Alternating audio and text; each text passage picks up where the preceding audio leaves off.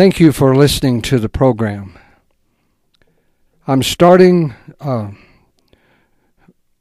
to study in Revelation, first chapter, first verse.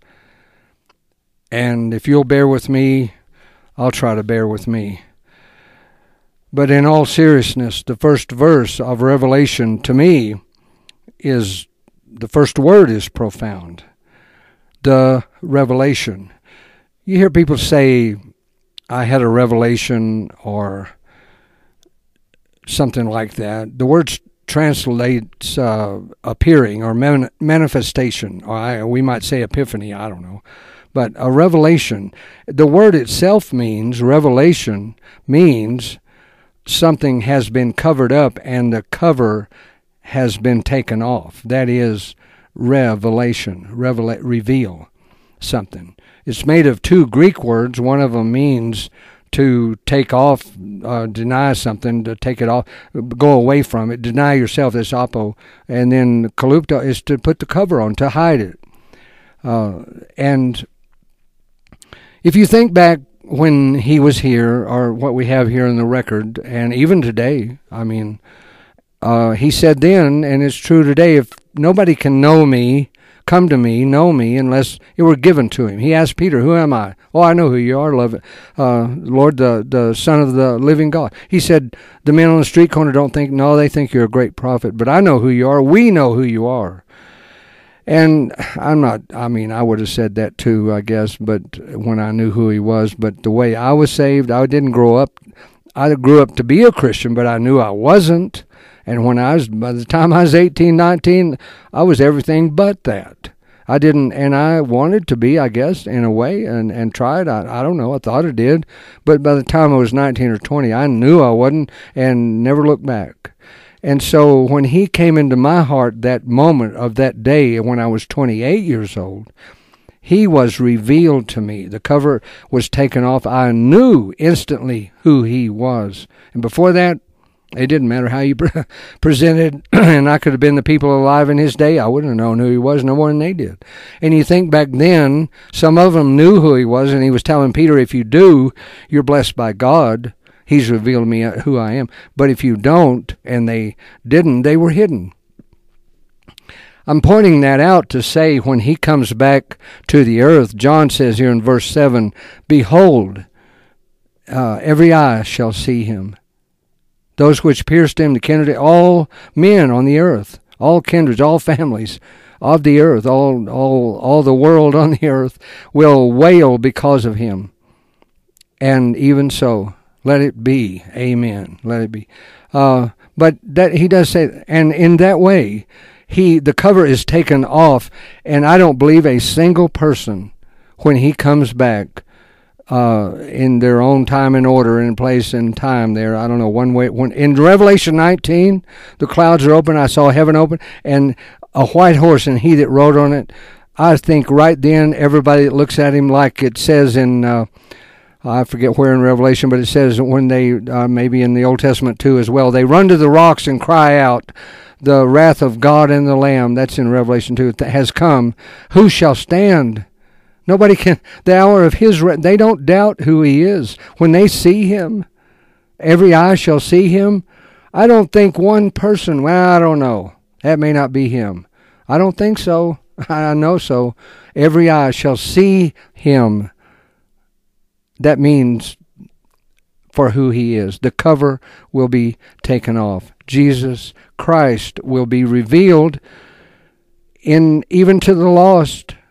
Those that gather together, the beast and his armies, and those that come against him in the day of Armageddon there, and they all come, and then he comes back, the Lord.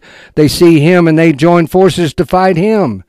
They see him for who, they know who it is, but he's not revealed in their hearts. That's when he said, there's a lot in the verse where he said, the kingdom of God, like Peter said, enter into the everlasting kingdom. The Lord said, the kingdom is within you. It's not meat and drink. Paul said that. It's not, and the Lord said it's within you. It's not something you can see outwardly, as it were. And he said, well, no, the kingdom, we'll see it outwardly. He's talking about the everlasting kingdom that's in the heart. The kingdom on the earth will last 1,000 years. And for what it's worth, that's part of Revelation. Revelation is not just a book about 7 years or 3.5 years or God's plagues or, I don't know, Antichrist. It's nothing. It is about that. I don't mean to say that. But after that, here I am turning pages. No, Satan's bound and put in the pit, and then he's loosed and everything goes down. It's over. It's melted down. And then the great white throne happens. And then I saw a new, this is still in Revelation, that he gave to us. I saw a new heaven and new earth. First heaven and earth passed away. On this new earth, no sea. I saw New Jerusalem coming down out of heaven. Heard a great voice saying, now God is with me. And that's in Revelation. Really is. The description in 22, he showed me a pure river, water of life, clear as crystal. And all that, just a powerful description there. And that's in Revelation. So Revelation is 1,000 plus 7 years. Maybe something like, I don't know. Just trying to make a point in that it's about him. In the beginning here, these letters to the church, I am Alpha and Omega, the very first thing John says, I want to remind you of what he said. Yeah, he's going to come and be revealed to the earth, but right now he's Alpha and Omega, beginning and the end. The Lord, which is, was, and always to come. The mighty, the Almighty, which is to come. But John, was in the Isle of Patmos and in the Spirit that day, and I heard a great voice saying, I am...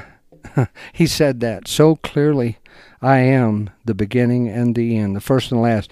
What you see, the vision here, write it, the stars, lampstand, write that down in a book.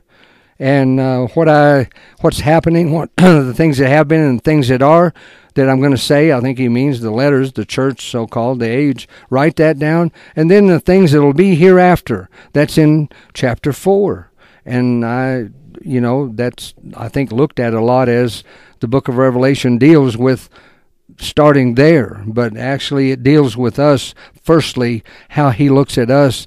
And there again, maybe the common belief, I think, is that we won't see the tribulation. I believe we will see the tribulation of the persecution of the human race under evil as much as it always has been. So much in the Paul's day, they said, we're in the tribulation, aren't we? And he said, no, you haven't seen the Antichrist, have you? The abomination? How could we be? But they were being persecuted and killed, so much so. And I've heard it said many times, I guess, in the last century or 100, more people martyred than all others centuries put together. So to save, as it were, a very handful of people, I don't see that as the reason. And I believe he gives it in Revelation in the seals, the sixth one, after the fifth seal, where the souls cry out on the altar, how long? And he shakes the earth and then says, look up, because your redemption draws nigh. Then the seventh seal is God's judgment. And I believe his people are taken out of that, because that's why. If it were just to save them from the persecution of the Antichrist or of humans or of the image, no, that's been going on. Then that, I don't know. I just know what I have come to believe, and a whole lot of, after 40 years of being saved, is, I hope you know what I mean. I had to unbelieve quite a lot of things I was taught to believe that didn't add up. And he called me to study the Bible and teach it, and I had to figure it out and look at it, and they still troubled me. But through time, it's becoming more clear. But anyway, the idea of the revelation of Christ to the earth, and all these things like birth pains, and I believe when they start happening, and I believe that first pain really is the abomination. Because before that, he says, take heed, and in this way, think about it maybe, that you're going to hear about wars, rumors of wars, but it's not the end. You'll hear earthquakes, famine, but it's not the end. People are going to say, I'm coming back tomorrow, but it's not the end. They're going to say they're me. That's not the end. When you see, they'll bring you up before kings, and they did all that and were killed. But he was saying, when you see, he was talking to those that would be alive at that time. They obviously weren't. And he was saying, though, if you were, and if you did, that's what it would be. And then when you see the abomination, then the end has come. That is the end.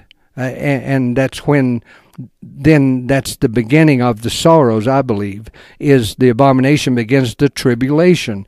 Not the tribulation, but I say that tribulation means persecution, squeezing, pressure, persecution of the church. In fact, in the gospel, the Lord said, when the days of the persecution are over, then the powers of the heaven will be shaken. That's the sixth seal here in Revelation. When he shakes the whole earth, it's moved out of its place. Not destroyed. That happens at the end, the greatest earthquake of all. But that earthquake moves everything, gets everybody's attention like a bell. The earth, the giant, the earthquake goes. And that's this. He says, then look up, because the seventh seal is about to happen. I'm going to unleash the judgment of God, and I'll save you out of that hour. And I'll redeem. Look up, because your redemption draws nigh. Not look up because the plagues of God fix you're going to be killed out to. No, see, I just see it differently. But there's a whole lot more reasons than that. And I remember one night I didn't sleep until he put it on my heart. You must figure this out. But he said here, and it all fit perfectly in that way to me. But, and the other way, there was problems. All of a sudden, and all kind of problems. But that's not my point here. The point is, he's saying, the birth pains of the earth, they must happen. The day, the night comes first before the day. The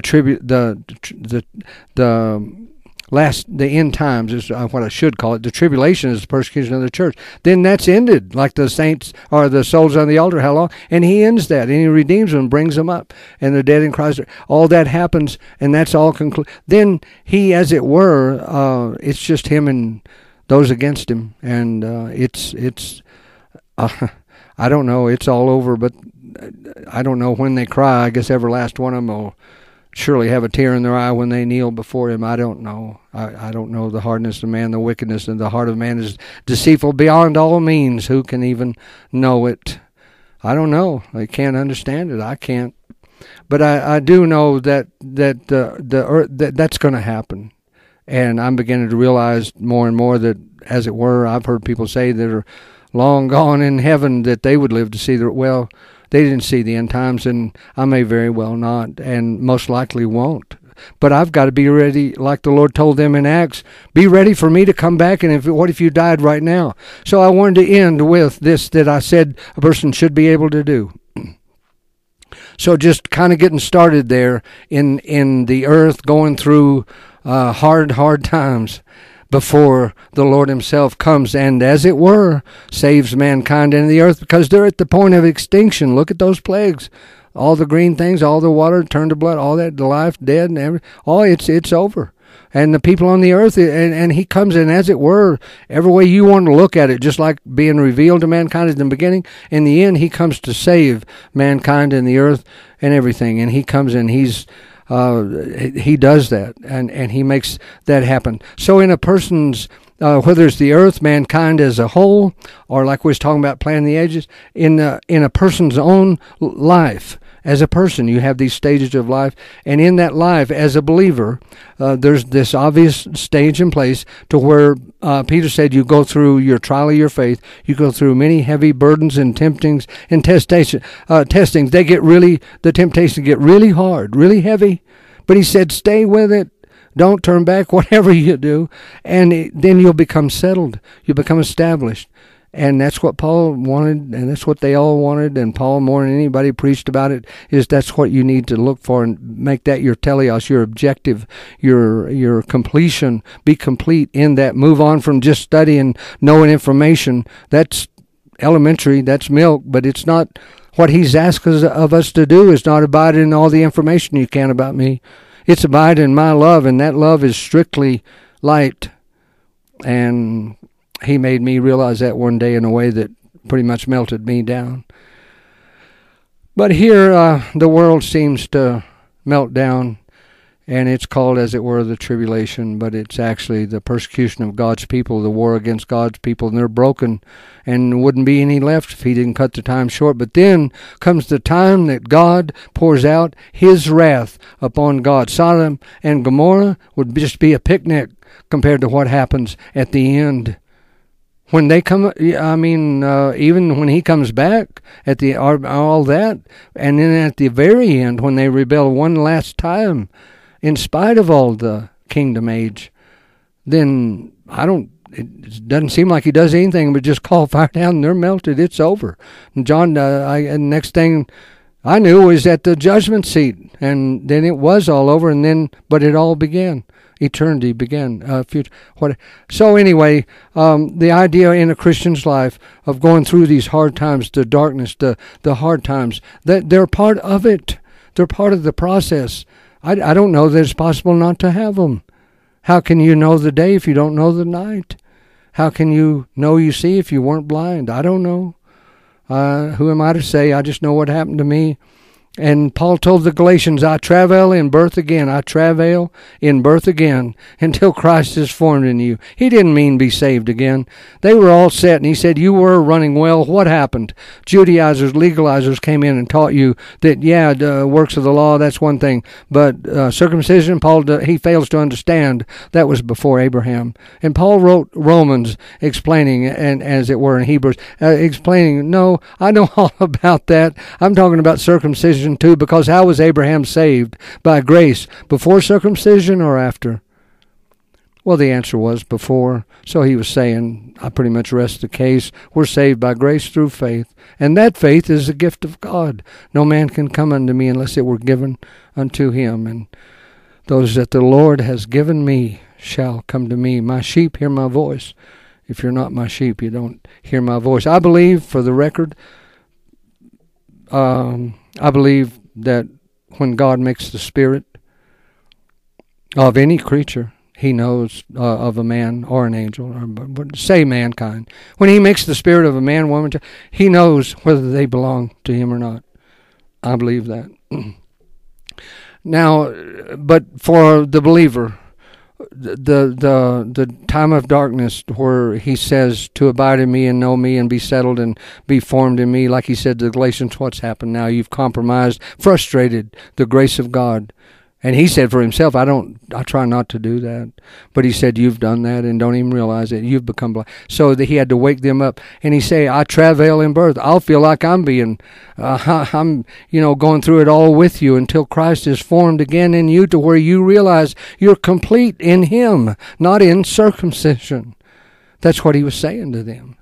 So that's what I'm saying, is that in a Christian's life, it's like in mankind as a person, as it were. They have to go through the dark times, the end times, in order for him to come and save them. So for a man, I went through really hard times. I really did. And then I was saved. And then I went through really hard times as a believer, being blind to what he asked me to do, thinking I couldn't do it and it wasn't going to happen. And all that was so much wasted time as a believer, so much wasted opportunity.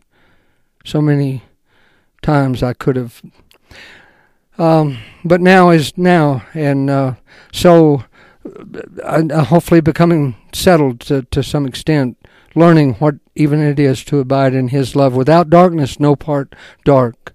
To reach that point is done by faith and by his power alone in you, because he is you. If you believe you're born again and have a new spirit, that is exactly what has happened.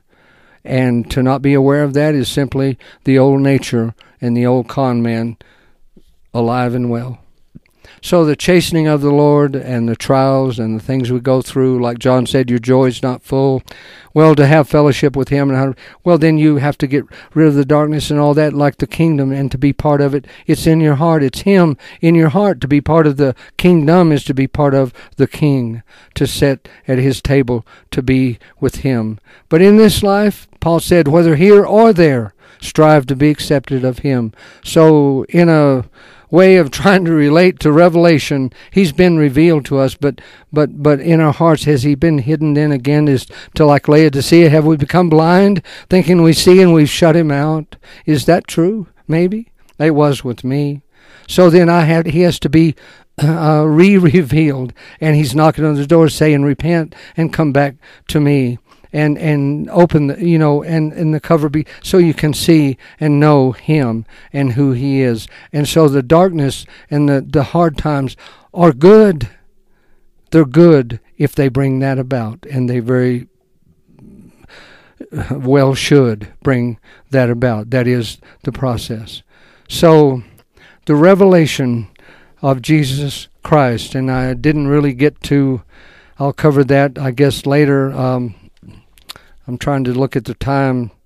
I'll take just a minute here because the word tachometer, everybody knows what a tachometer is in a vehicle. I guess still have them, in a race car, tachometer, counts the revolutions, as it were. Revolutions, I mean every second, every turn, every circle, the tachometer. That's a Greek word, tachos, is a brief space of time. A very brief space of time, as in one revolution. Tachometer. And when you watch a tachometer, when you hit the gas, it responds immediately.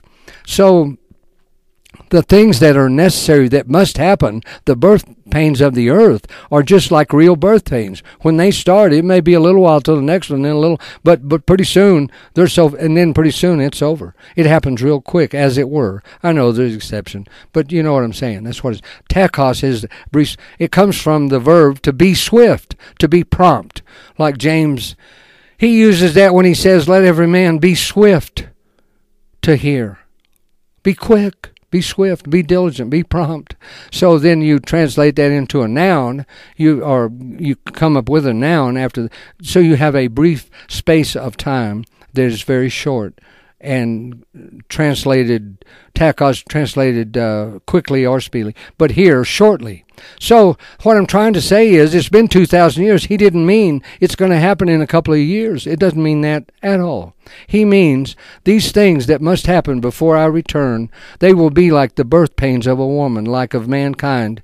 And it'll happen when they start, and I believe that's the abomination. When they start, it'll be a real quick 3.5 years. Like said, Satan knew he had a short time. He was very angry. It'll be a short time, all right, but it'll be, as it were, one of the if not the longest time on earth. Like the Lord said, never been a time like that before or since. So when you see the abomination, you hit the ground running. Don't even get your suitcase. Get out, or you'll be trapped. That's what he said to them, if they were to live to see it. And for the ones that do, that's what he's saying. But the word tachos means these things which must happen. It's going to be like birth pains, the events of all that, starting with the abomination, then pretty soon the killing of gods, then this, and then that, and then it's all going to happen really quick. The end time, it's going to be real quick. So that's shortly. It doesn't mean right away from the time it was written 2,000 years ago. And at first I was sort of confused. I thought, well, wow, I guess that's the last days. And John does say the last days. And he was saying that then, and it's still true now. It's the days since he came that we're waiting for him to come. It's the last days, all right. And I tried to make this as well. 2,000 years, that's just a couple of days with the Lord. So it's shortly come to pass, shortly. And I'm not saying that couldn't be true. It is in a way. But that's not what the word means anyway. So it clears up real quick when you say he showed us things which they had to happen. The darkest hour has to happen, and it's going to be real quick. It's going to come to pass real quick. That's what that means. So I appreciate you listening and taking time to listen to the program today.